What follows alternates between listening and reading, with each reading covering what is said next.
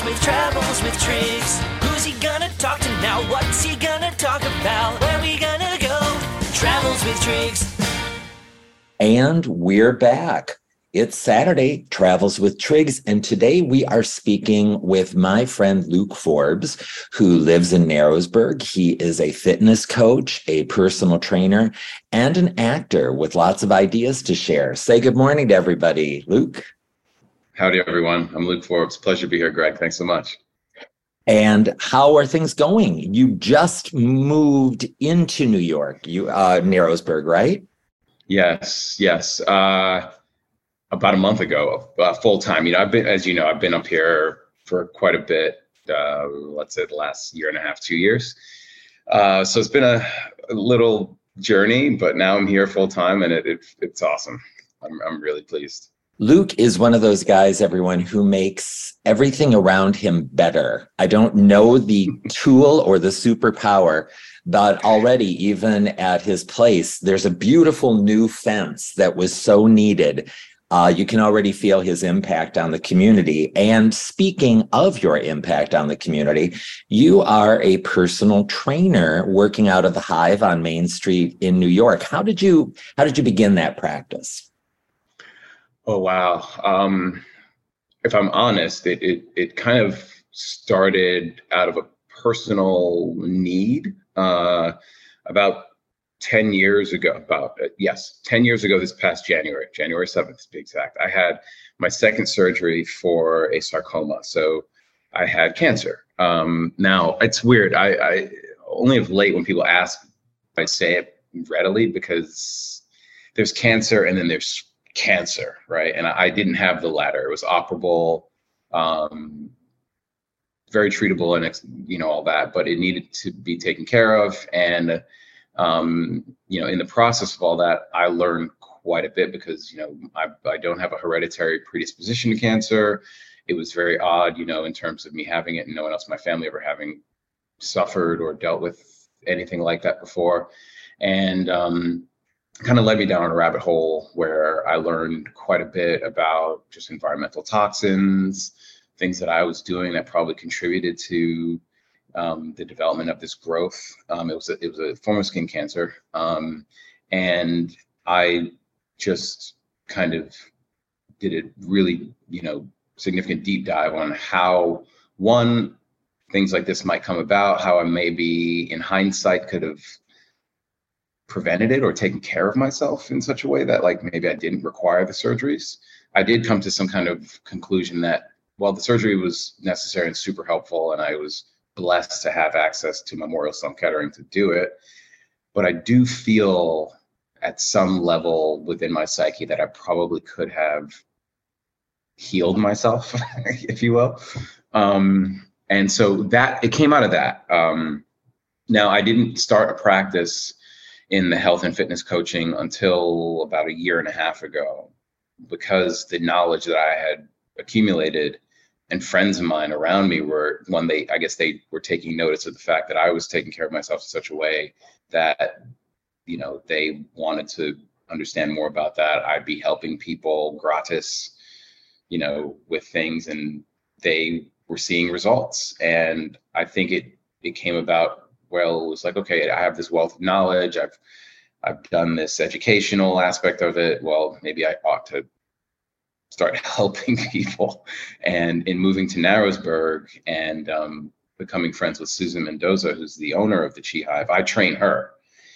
And it was one of these things where I didn't really think that I was going to expand it beyond nutritional advice, but it just kind of has taken on a life of its own. I'm really happy it has, because people need the help, and it's actually, yielding benefits. One of the greatest things about doing it is what I learned from the clients. And you've been in the room when I work with people, and it's really nice to just watch people, one, gain knowledge, but then come to realize they can do things that they otherwise, didn't know or wouldn't have known they could do. So that's really cool. Well, let's talk about that for a second.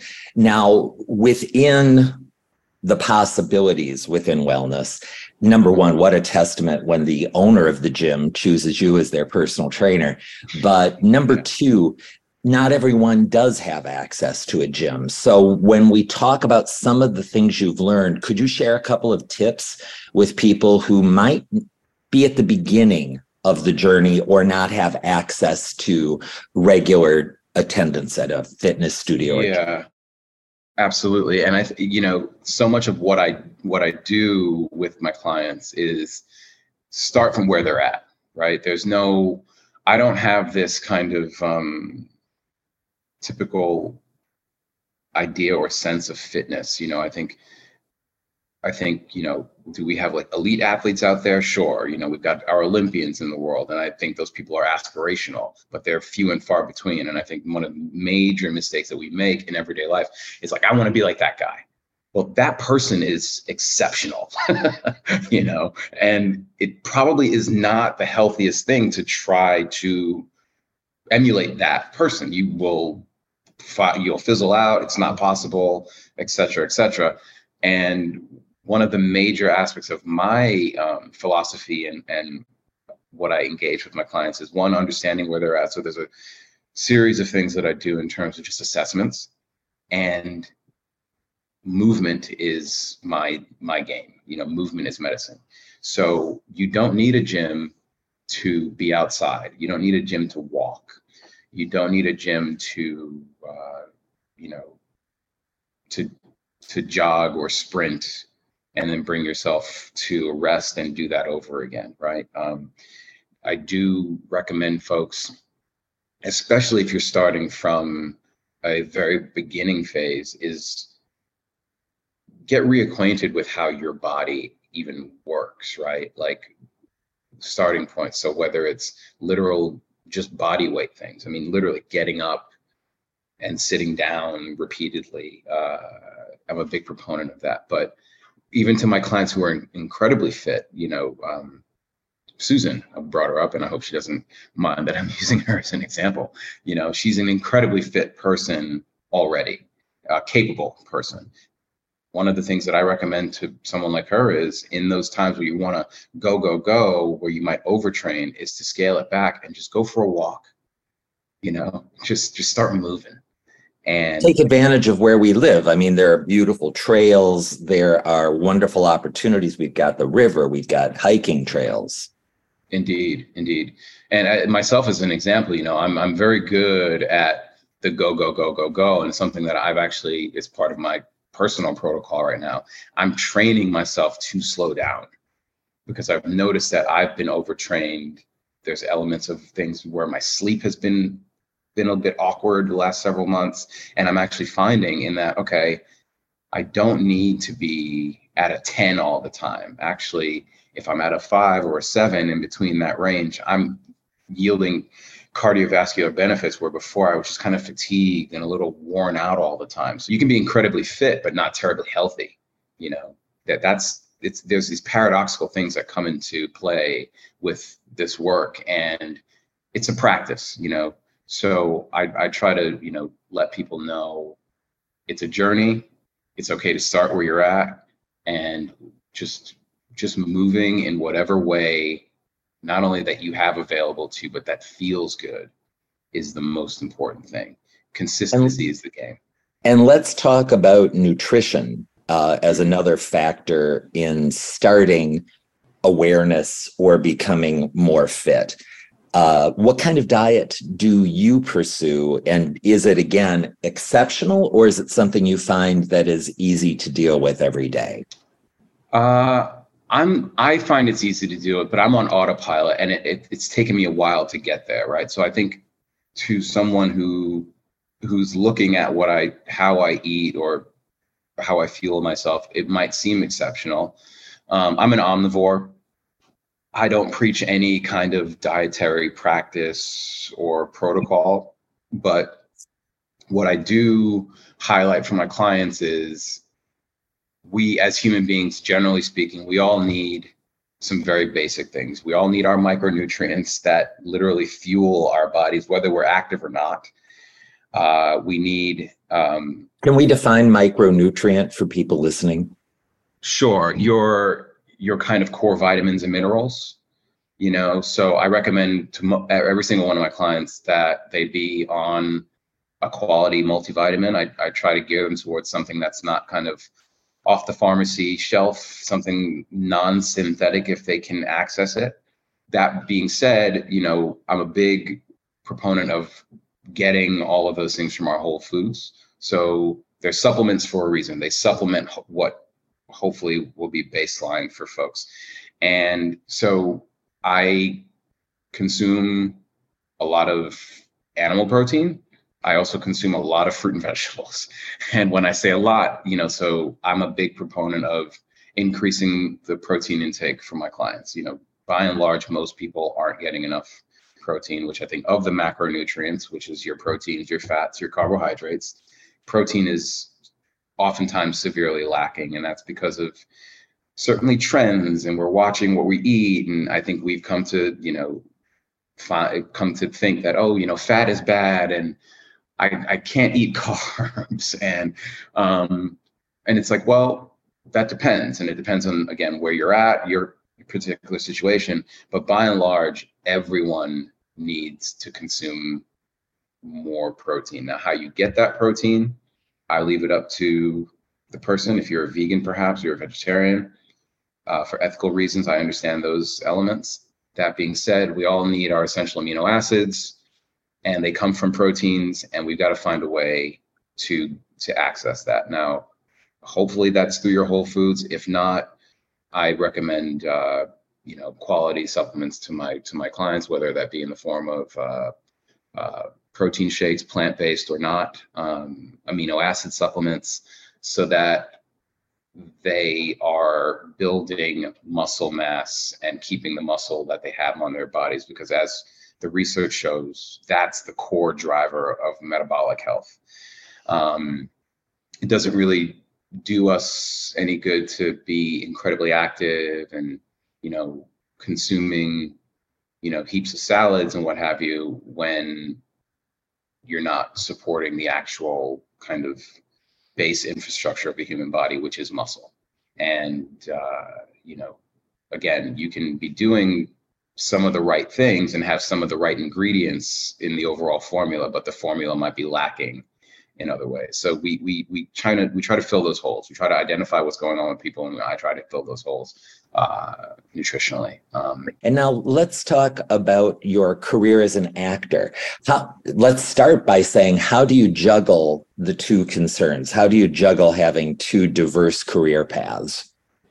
Yeah. And, I think I get tagged with this a lot in town, just because I am up to a lot of things up here. And the beauty, I think, of being a resident of this community is that that's supported. And unlike being in the city, where anonymity is kind of great to a degree, but then you find that you don't have these attachments or these connections to community. So here, I think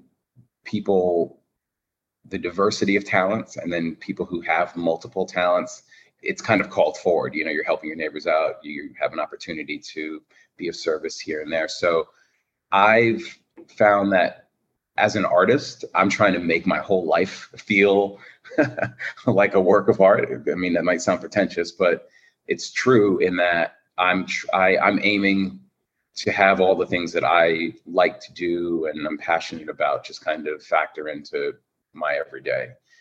So I don't know that I'd separate. Of course, they're two different things. I don't know though that I separate the passion for health and wellness apart from the acting. It's like, if I'm not well, if I don't feel good, if I'm not healthy, I can't do my job, or I can't do it as well as I'd like to do it. So I've married the two. I think that, I came out of the school of New York acting where, in the 20s, where it's like, if I'm a real artist, I'm up all night, I'm at the bar with my friends, that thing. And that's cool. I mean, I think that we have a cultural bent towards that in the American history. In arts, Mm-hmm. The arts tend to find folk who are really wrestling with these aspects of life, right? And there's no shortage of tortured souls that we kind of revere and look up to artistically. I just said to myself at one point, again, it came back to my own personal journey where I just found that I couldn't do my best work if I was hungover all the time, if I didn't feel good, and so it kind of was one of those things where they kind of tumbled into one another. I remember Ben Kingsley, I was listening to an interview with him one time, and he said, he was speaking about this aspect of, his contemporaries, whether they were Richard Burton or Peter O'Toole, these guys were infamous for their bar hopping and their drinking and all the rest. And he's like, look, it worked for them, but he's like, I don't really dabble in this stuff because I'm a channel. I'm an actor. Everything flows through me. And if I'm cut off from anything, then I can't do my job as well as I otherwise would. And that really resonated with me. And I think people underestimate the amount of discipline and training and intention that goes into being a performer, because Absolutely. When we're younger, we're surrounded by people who have a natural spark for it, but they aren't going to pursue it. And so I think a lot of people are unaware of the pursuit.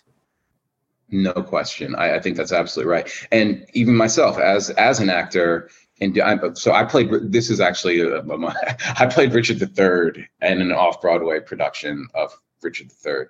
And if you know the play, it's a beast of a play. And I remember opening night, great, you go off or you have drinks with folks. And the following day, I had a 2-day show. Two-show day. 2-show day. Right. And I stayed up way too late and had way too much to drink and muscled through that weekend. And I remember just saying to myself, never again. The fact that I can do something doesn't mean that I should. So that's an excellent point. And luckily you were playing a character that's a little cranky anyway. So if your energy is off, use it. Right. Totally. I threw it in there, but I felt awful. Now you have transitioned from a theatrical focus to pursuing film and television. And so talk about how you made that transition, and what skills are required. How did you have to recalibrate?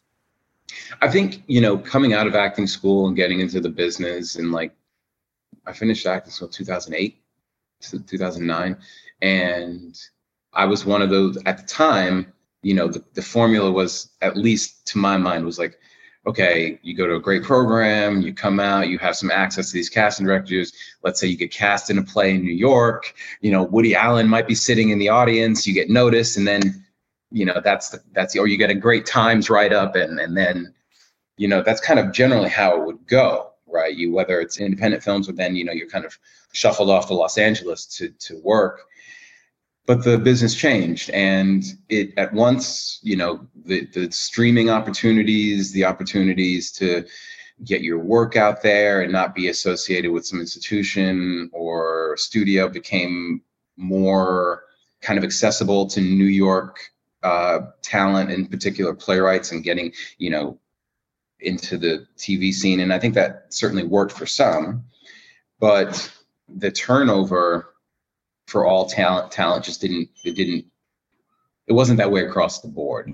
And I think that in some ways, the business, while this kind of expansion of opportunity kind of became more apparent, the business at the same time is shrinking. You kind of see this, and look, I get it, right? There's no, it's rational, right? The talent that is well known, kind of, there's a regurgitation, you're kind of in that feedback loop. And the point of it is to put butts in seats. And if you're somebody who's a creative, but is, kind of focused on bottom line stuff, well, it only makes sense that you get that person who just won an award or was in the last hottest thing, so you can put butts in seats. But I think for the young actor, that idea of being discovered in that kind of traditional kind of apprenticeship way fizzled out to a degree. It wasn't the same thing. I'm not really articulating this perhaps very well, but No, I understand what you mean. It's interesting, isn't it, to be an artist in an era of unprecedented change and unlimited access in a way, right? Everyone now has the ability to make a video or sure. fundamentally edit it, not finesse. But you did just have a wonderful opportunity to tell everyone about your latest film. So the latest big film, I played opposite Channing Tatum in a movie called Dog, very kind of cute and heartwarming film that did very well last year. It was a #1 comedy in America for months, and that's nice. And the most recent film, I'm the lead in a short film that's premiering at Palm Springs in about a month in competition there, which is great. And I'm currently on a show called Harlem on Amazon Prime. And I hope that, once the strike is over, and that's the other thing, we're in the midst of a big to-do in our industry. Hopefully I'll be asked back and have a job, have something to do in the coming months. We'll see. And of the roles that you've mentioned, which one do you feel showcases you best? Which one do you own in a different way or feel? It would still have to be the theater. That's the great paradox of it. What we were mentioning as far as shifting focus to TV and film. I don't know that I shifted focus as much as that's what you have to do in order to make a living. I know I have friends who were able to string together the 3 or 4 odd off-Broadway shows in a year, and also pop with a Broadway contract for, and make that living. That is exceptionally unusual, right? And it just so happened, one, I have the talent for the TV and film stuff, and I was able to translate the theater game into the on-screen performance, which I don't know is particularly, for me, you asked the question, I don't know if it's particularly different for me. I think that the stories match the medium and vice versa, right? Like, if I need to be shouting and big and reach the back of the room, the story calls for that. And that can happen on film and TV, or it happens in the theater. And I think the story and the text tell you everything you need to know. That's how I work. Well, and it kind of, interestingly enough, when we were talking about fitness before, it also goes to muscle memory, right? It's conditioning. It's kind of core strength for an actor. Absolutely. No question. I kind of not fell into, that was always where I wanted to go eventually. But my idea of a great actor is a guy or gal who can do his or her theater, be on a TV series. If you get the opportunity to do film, great. And I don't, to bounce between the mediums is great. I do, though, think that the theater and the ability to really kind of dig into the work, and maybe that's because of the rehearsal process, because we're doing it so many times a week, because there's an extended run. Typically, you have an opportunity to grow in a thing. And then the roles just tend to be more dynamic, So like, I'm ready to do Hamlet, right?